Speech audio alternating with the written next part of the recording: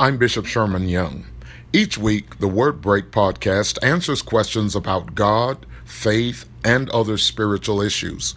Here is this week's message. In the 21st century has to do with this entire remix. Now, in the Bible, we have two letters from the Apostle Paul to a young spiritual son whose name was Timothy. In the second letter, we call it 2 Timothy. You'll find the verses that I've given to you on your worship sheet today. 2 Timothy, the first chapter, and just lifting out verse number 5, using the Christian Standard Bible version of that. Paul is writing to Timothy, and he says, "Remembering your tears, I long to see you so that I may be filled with joy, clearly recalling your sincere faith that first lived in your grandmother Lois and then in your mother Eunice, and that I am convinced is in you also." Now, I'd like to lift that verse, and I want to read it again, this time from the Message translation, which gives it a different flavor. That precious memory triggers another. Your honest faith, your honest faith. Paul writing to Timothy, your honest faith. And what a rich faith it is. Handed down. Would you say that, please? Yes, let's say it again with strong voices. Handed down. That, and what a rich faith it is, handed down from your grandmother Lois to your mother Eunice, and now to you. Handed down, remixed for another generation. I'm always amazed when I listen to contemporary radio and I hear some of the songs that are on air now are what we call remixes. They were originally recorded in the great music era, the 1970s. And so many artists have been able to take those songs and to make them live again with some additional lyric or an additional score of music or something to give it new life. The remix, handed down from your grandmother to your mother to you. And I like to speak to every young person here, even those who think they're young and are not. And I'd like to use Timothy. Who is Timothy? Can you pull up on your device Acts chapter 16? Acts chapter 16. If you don't have a device, a phone or tablet, then your paper Bible will do it also. Acts chapter 16. And I want to introduce you to Timothy. We have a record of when he and Paul first met. It's in Acts chapter 16, beginning at verse 1. In Acts 16 and 1, it says, "Then he," meaning Paul, "came to Derbe and Lystra.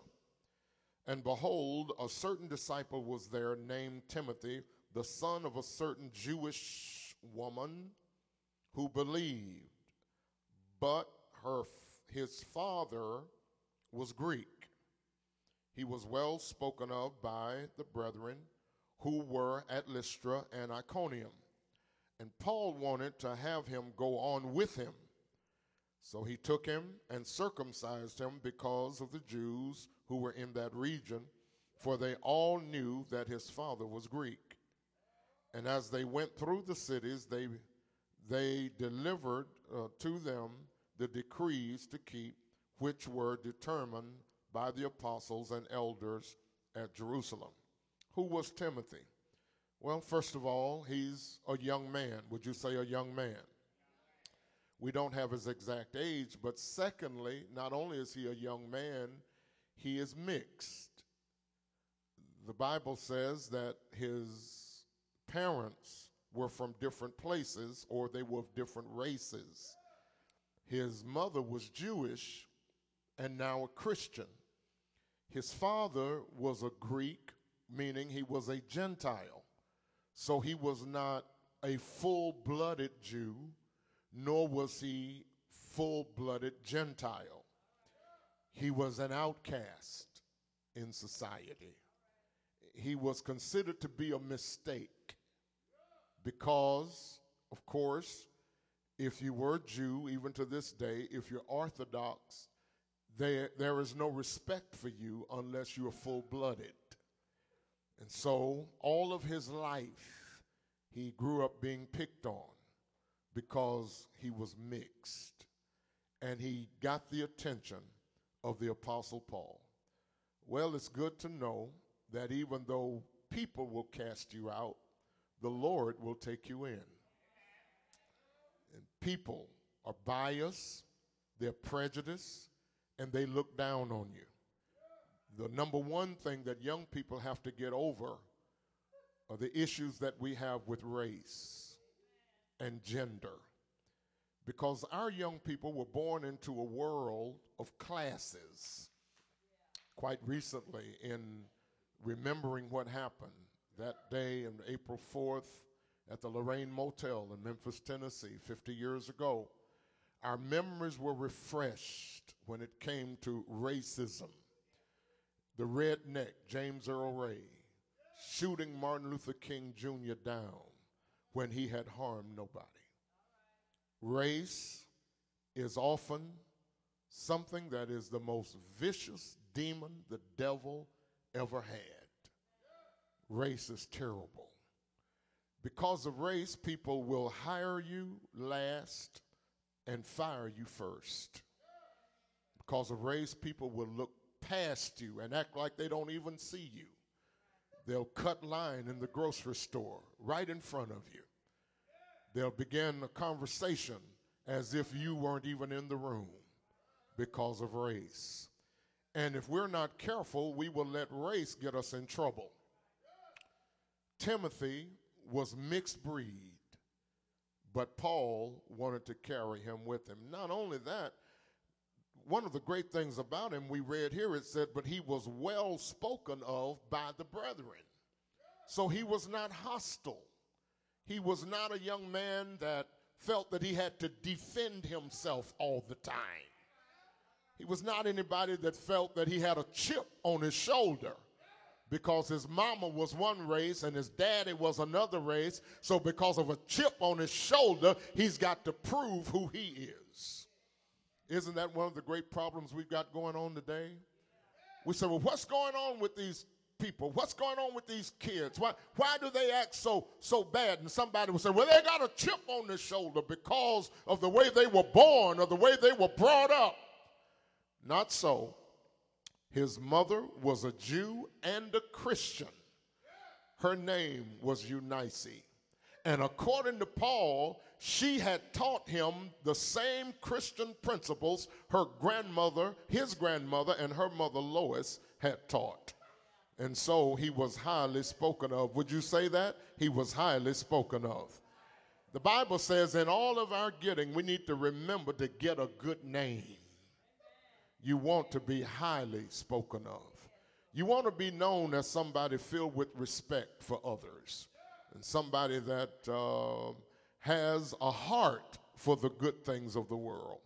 Well, not only that, not only was he mixed, not only was he highly spoken of, but he, listen, was willing to pay a price because of the bigotry of others.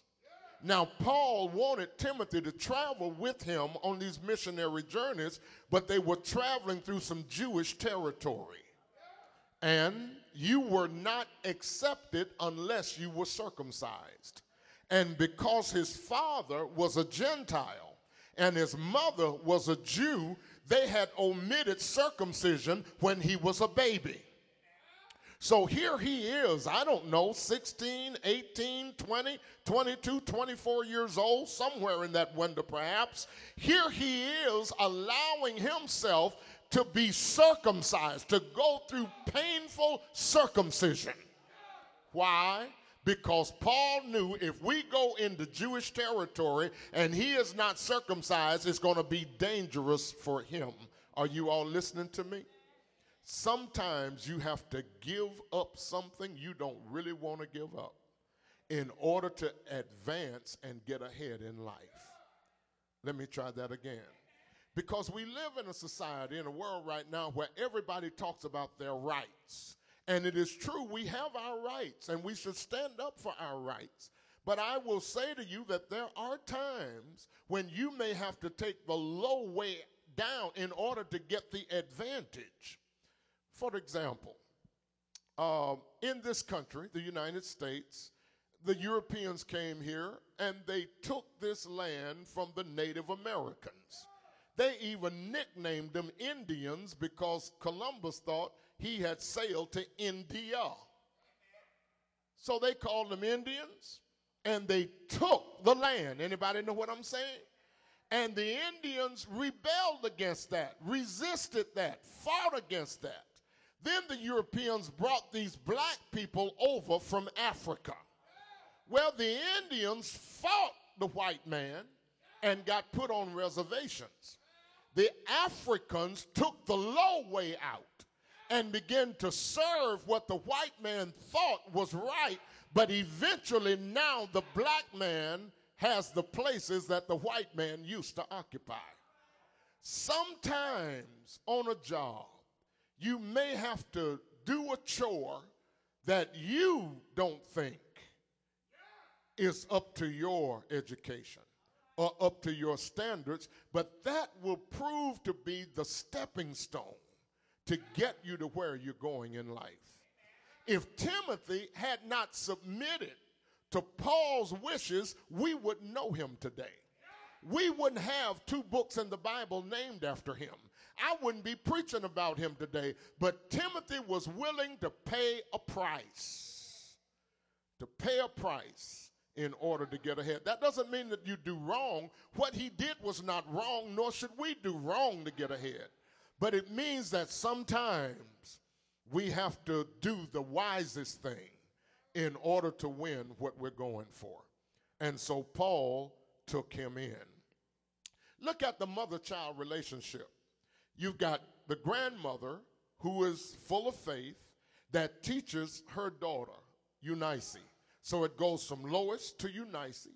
And then according to Paul, it goes from Eunice to Timothy. That's the heritage of faith. We talk about an inheritance and passing things along. We know as black people, that's about the only thing we did get from our ancestors was the faith.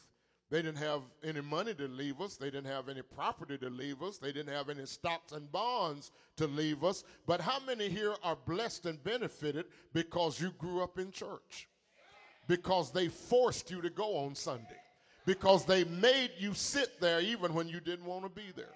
Because they made you go to Sunday school. They made you go to revival. They made you go to vacation Bible school. And they led you down the right road. And I wonder, do we still have that going on today? How many of our young people here today can say, I got my faith from my mother. I got my faith from my grandmother. In this church, we have 5 generations of members in this church, going back to those born from 1925. We may have one older than that, but the generation from 1925 to 1945 is called the silent generation, those who were born in those years. The silent generation gave birth to those that we call baby boomers, 1945 to 1965. The baby boomers gave birth to those that we call baby busters, 1965 to 2003. The baby busters gave birth to what we call the millennials, 1983 to 2003. The millennials are giving birth to what we call digital natives, 2003 until now. And we have all of that in this church, that we have a rich background. We have generations in this church. In having generations in this church, one of the great challenges of today is that the Christian faith is seen as obsolete by so many because it doesn't represent some of the things that we would like to see represented. Therefore, a lot of the younger millennials and the digital natives, those that were born, say, from 1990 until now, prefer Eastern religion. They like yoga and meditation. They like karma. They like things that have different standards, and they're a little more stylish. When you look at people that make it rich in Hollywood, you say, oh, well, they're Christian Science, or they belong to the Jehovah's Witnesses, or they belong to some other kind of religion, or they're Buddhists. Because there's this liking. We've got a fetish right now for things like that. But the faith that we're talking about is the only faith that can get you to God. It's the only faith that can get you to heaven. And that faith is the faith in Jesus Christ. When you go off to college, you'll get exposed to a lot of different teachings from a lot of different places. People will talk to you about the Dalai Lama. As a matter of fact, it is even in the school systems now where they teach the things of the Muslim world. And they say that that's something that people need to learn. They need to learn about Islam, and they need to learn about Muslim. You say, but what about Christianity? They say, oh, no, that's religion. We're teaching culture. So we can talk about the Arab lands, and we can talk about the good things that have to do with the Muslim life. But understand that our job as parents and grandparents remains to raise our children in the fear and admonition of the Lord. And there should be a handing off, a remix from generation to generation. It's interesting that millennials have higher standards than baby boomers. And that's where the problem is. That one of the big objections that millennials have when it comes to church is that they often see older people as being hypocritical because they watched us live and then they listen to what we say. Let me try that again. Or because we dress up for church on Sunday, but we don't dress up to go anywhere else. And so that's often seen by younger people as being inconsistent or putting on a demonstration. And in too many cases, older people are mean-spirited when it comes to younger people. They try to force them to serve God a certain way, or they angrily insist that they do something in the house of God, and they approach them with the wrong attitude. Rather than lead, a lot of times, older people are seen as bullies rather than leaders. I wish I had a witness. And so it's made it difficult to pass it down. So what millennials often do is find a church with a millennial pastor. So a guy like me that's not a millennial is seen as being old and out of touch. But a younger guy that was born around 1990, 1989, 1992 may be perceived as knowing more about how the world works right now. You see, grandmama is still trying to figure out what's all the big deal about the smartphone. As a matter of fact, sometimes you can hear grandma and grandpa say, I don't need all of that, I just want a phone. But as soon as you make a statement like that, you lose the respect of the younger generation. If you're not willing to learn what you don't know, and they can operate a cell phone from 4 years old, we got a problem. I wish I had a witness. Don't ever brag over the fact that you don't know how to send a text message. Don't ever brag over the fact that you've never been on Facebook.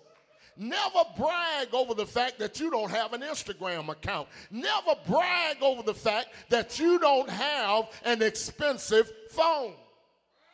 Just hold your mouth and pretend and keep smiling. I pastor this church. There are 5 generations here.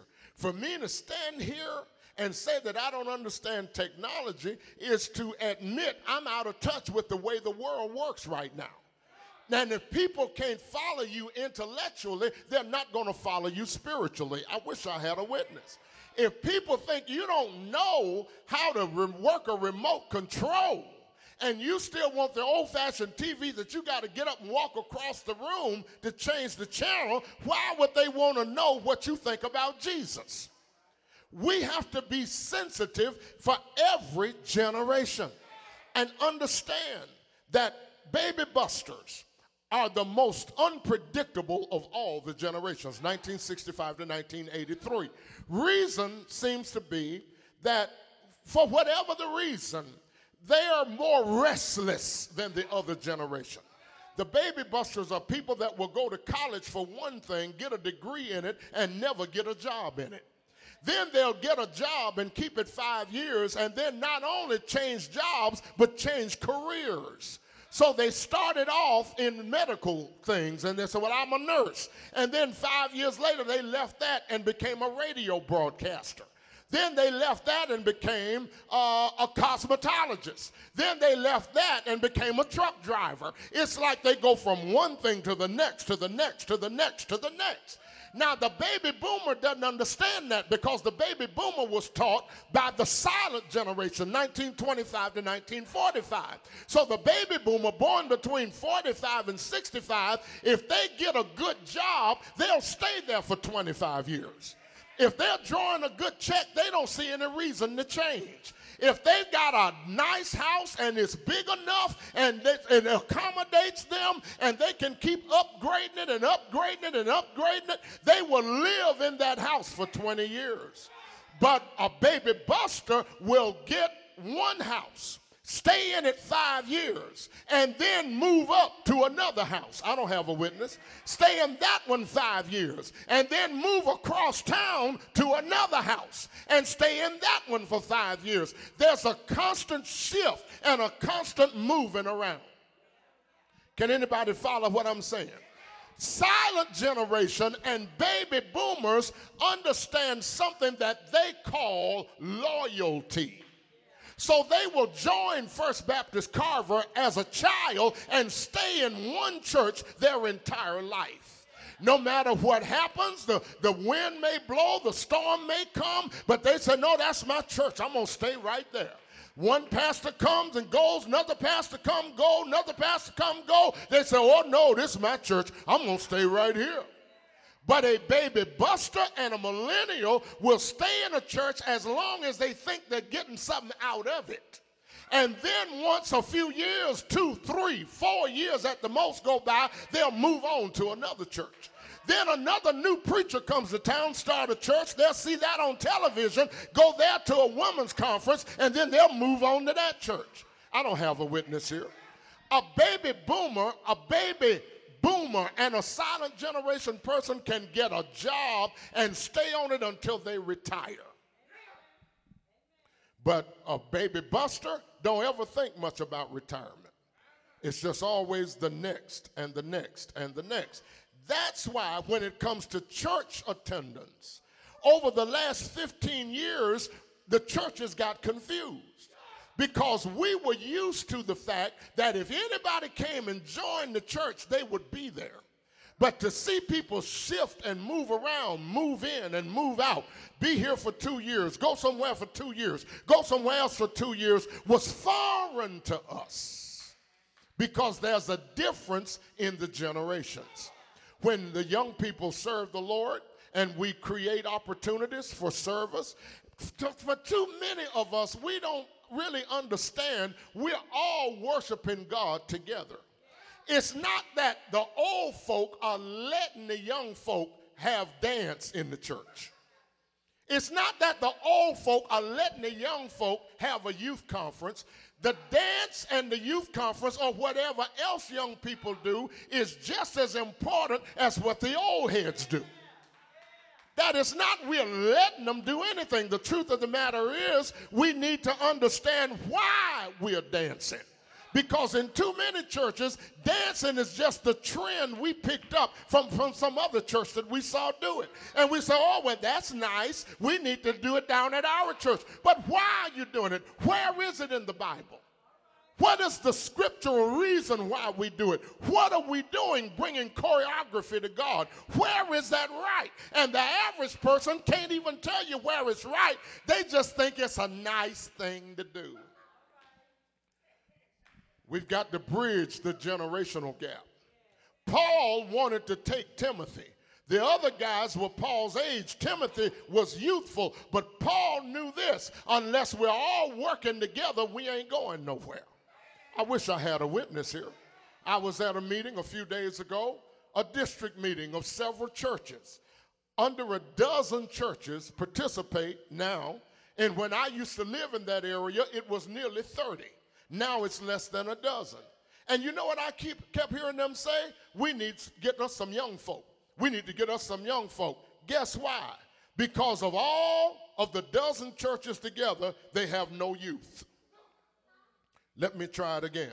Do you know there are churches in this city that don't have a youth department?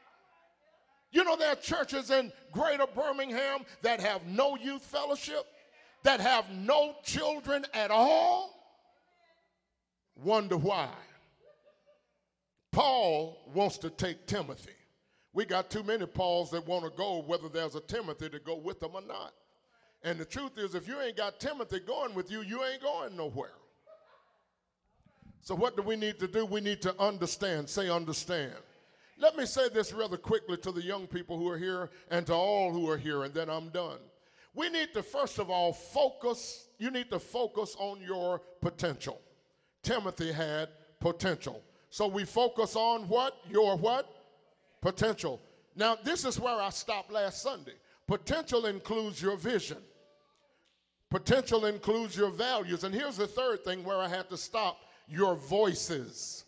Your voices. Your vision, your values, your voices. Who is speaking into your life? Who is speaking into your life? You have three enemies: the devil, the world, and the flesh. When you talk about the devil, the Bible calls him the wicked one. He's a murderer. He's a liar and the father of lies. He's an adversary who seeks to devour you. He's called that old serpent. He's called the accuser of the brethren. And the devil is your enemy. The devil opposes all good things and all success. And the devil speaks to you.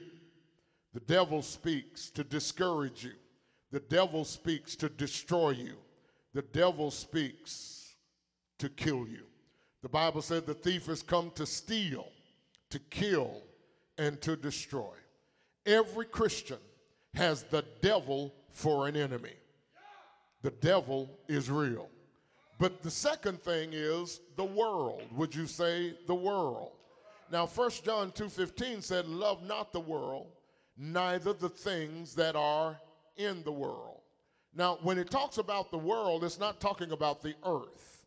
Sometimes I've heard people in church say, ain't nothing wrong with the world, it's the people in the world. Well, no, you don't understand. No, that's not true. That's not true. Yeah, there's plenty wrong with the world. There's nothing wrong with the earth. The earth. But the world means the cosmos. It means the world system. You see, the world is what the Bible is talking about when it talks about worldliness. Love not the world, or love not the systems of the world. It said that God so loved the world, he gave his only begotten son. God loved the world. God loved the people.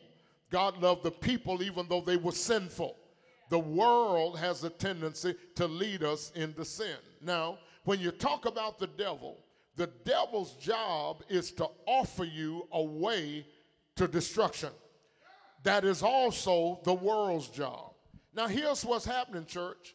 We don't really realize or understand like we used to the difference between the world and the church. And too many worldly things have come in the church. And the church has tried to use too many worldly things in order to grow.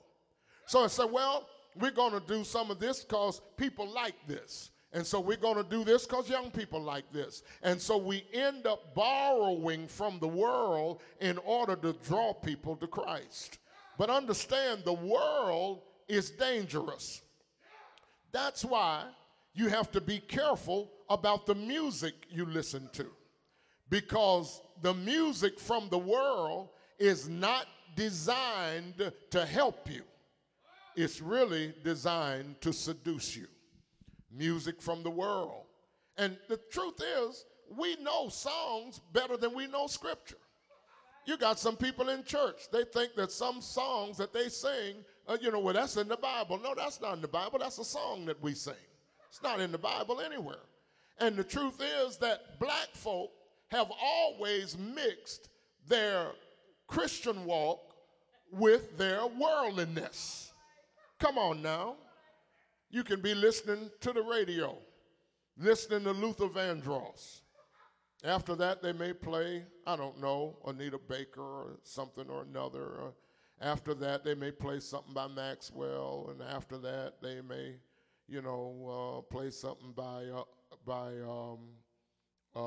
Music Soul Child, and then after that, they'll play Kirk Franklin.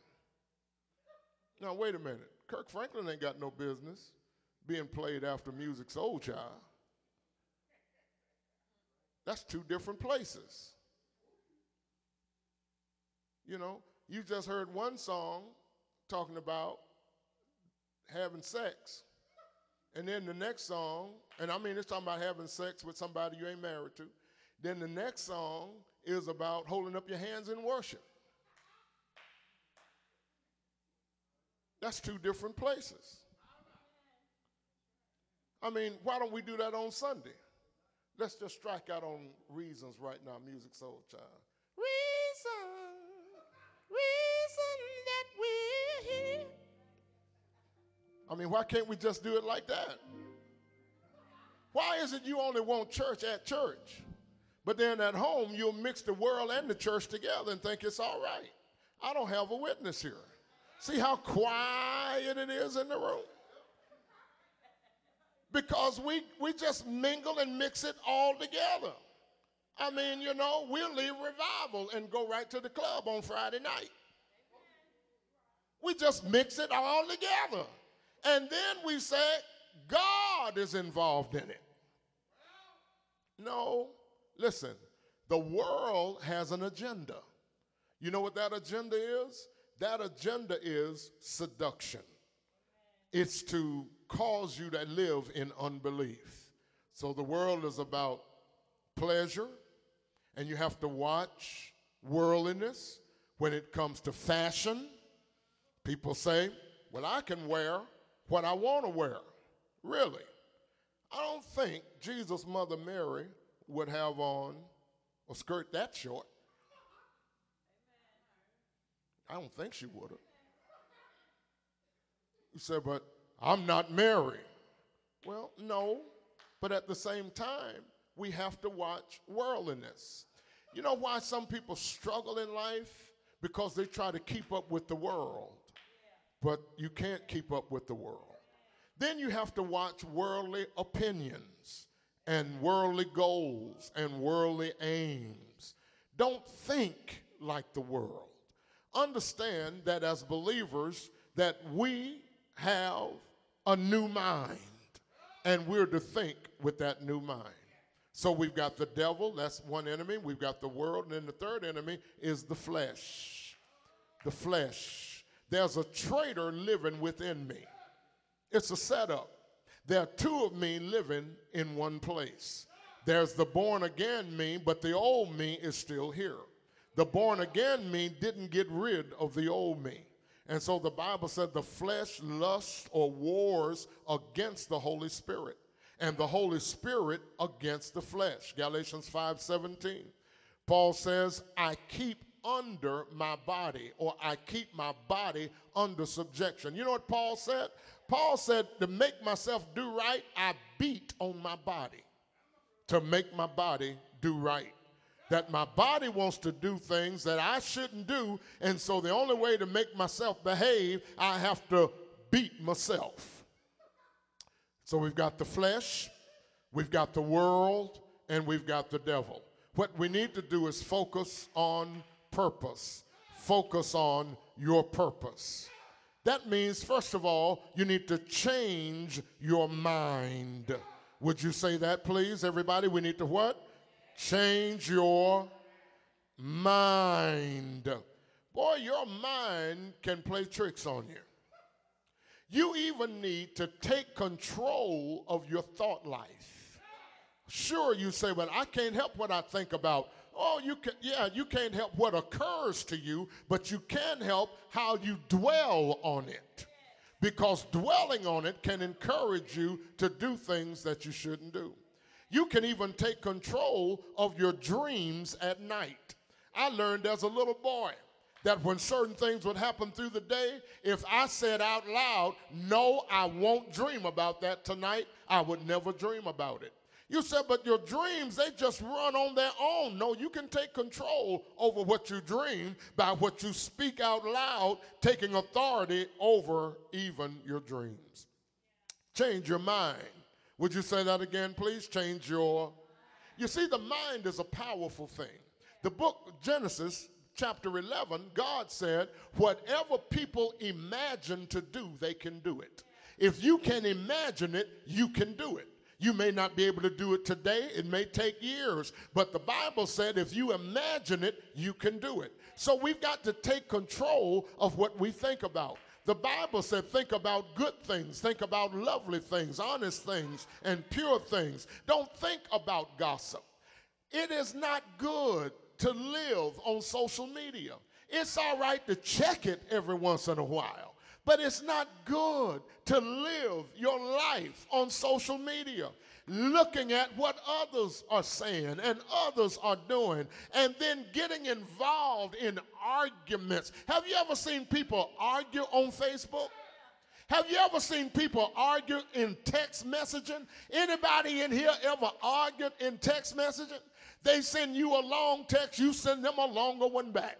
They send you a long one, you send them a longer one back. Their language goes to a certain place, your language goes to a certain place. I wish I had a witness here. Listen, you've got to change your mind by controlling that which is around you. But here's the second thing, and I'm almost done. Confess your mistakes. Now, we live in a time when everybody wants to blame everybody. So, well, I'm this way because my mama was that way. Or I'm this way because my mama and my father didn't give me enough love or didn't pay me any attention. Or my mama and my father mistreated me, and this is why I'm this way. That may have some merit, but at a certain point in your life, you've got to decide that you're not going to put the blame on anybody else. I'm in charge of my own life. I wish I had a witness. This is a world where we love to self-diagnose our condition. Well, you know, the reason I'm this way is because my mother was an alcoholic. My father was a drug addict. That may be true. She was an alcoholic. He was a drug addict, or he still is, and she still is. But at a certain time in your life, you got to recognize if any man be in Christ, he's a new creature. I'm not going to serve that negative upbringing that I had. I know mama used to beat you, and I know daddy used to cuss you, but at the same time, you've got to get to the point in your life when you stop blaming those that raised you and take authority, because you've got a heavenly Father who's never beat you, who's never cursed you, who's never spoken negatively to you, but only wants your good for your life. So I got to learn to take responsibility for my own mess ups. Can I tell you, standing here, I think I've messed up more than I've gotten things right. I think I've done more wrong in my life than I've done right. But I am not a slave to my mistakes. And I am not a slave to my error. And I'm not a slave to what I've done wrong. I thank God for mercy. Let me try it again. I say, I thank God for mercy. And I'm telling you, your mama might have been a hoe and your daddy might have been a trick, but that ain't got nothing to do with how God can bless you. God can bless you. God can lift you. God can elevate you. God can put you in charge of your city. I wish I had a witness. Like Barack Obama, a mixed man of mixed breed with a mama and a daddy that was not remarkable, that had nothing that he could brag about, but God raised him to a place of authority. Don't you think because of your upbringing or because of the house you grew up in or because men came in and out in the middle of the night that that's got anything to do with how you'll come out? As a matter of fact, if you let it, it can work in your favor. I wish I had a witness. If you let it work, it can work for you rather than against you. But here's the third thing, and I'm getting done. Challenge your maturity. Challenge your maturity. Say that, please. Challenge your maturity. Well, if you're grown, be grown. Oh, help us, Lord. I said, if you're grown, be grown. If you ain't grown, don't pretend to be grown. I mean, if you're grown, be grown. Grown people pay their own bills. Grown people make their own money. Grown people pay their own rent. Grown people buy their own car or arrange their own transportation. Now, don't you talk to me telling me you grown, then turn around and ask me for money. I don't have a witness here. Don't tell me you grown and I still got to pick you up and drop you off. If you're grown, be grown. Challenge your maturity. I wish I had a witness. Listen, I married as a teenager. I had 2 jobs as a teenager. I had a child and then another child. By the time I was 21 years old, I had 2 children. Listen, I had a house, I had 2 cars, I had a job, and I had 2 churches. I wish I had a witness in this room. Listen, if you're going to be grown, be grown. And mama, let me be grown. Let me be grown. Because the truth of the matter is that my job as a parent was to raise responsible adults. That doesn't mean that we don't support where we need to. Certainly not. That doesn't mean that we don't come along and do what needs to be done for the good of our family name. Yes, we do. It would be wrong not to do that. But we have to recognize what maturity is about. Challenge your maturity. Oh, man. See, it just seemed to me, if you're going to be cussing and all that, you ought to have your own place to live. You walk around 14, 15 years old cussing folk out. Let me try that again. You don't like what I'm saying. See, the truth is, you're going to talk grown, smoke grown, drink grown, and sleep around grown.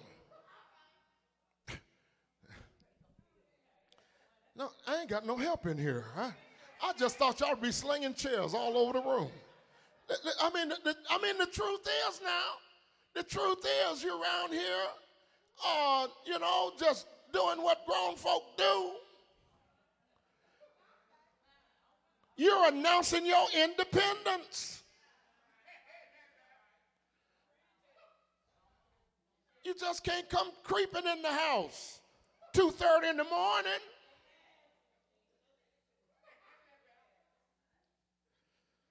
Challenge your maturity. And then lastly, let's go home. Connect to the master.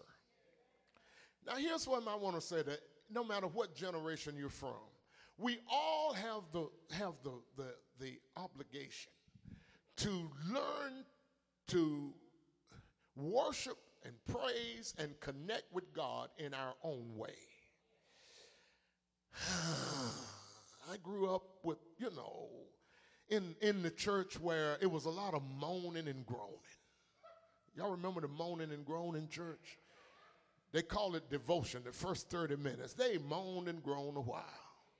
Boy, they'd moan and groan through one song, then they'd moan and groan through a prayer, then they moan and groan through another song. And I understand some of that because, you know, a lot of them, they pick cotton and they sharecrop, you know, and a lot of them had no education. Some of them couldn't even read. But I ain't wanting to moan and groan in church. You know why? I ain't got nothing to moan and groan about. I'm blessed. I'm not, I wish I had a witness. I'm not getting up in the morning going to the field, picking cotton. I said, I'm blessed. Are you blessed?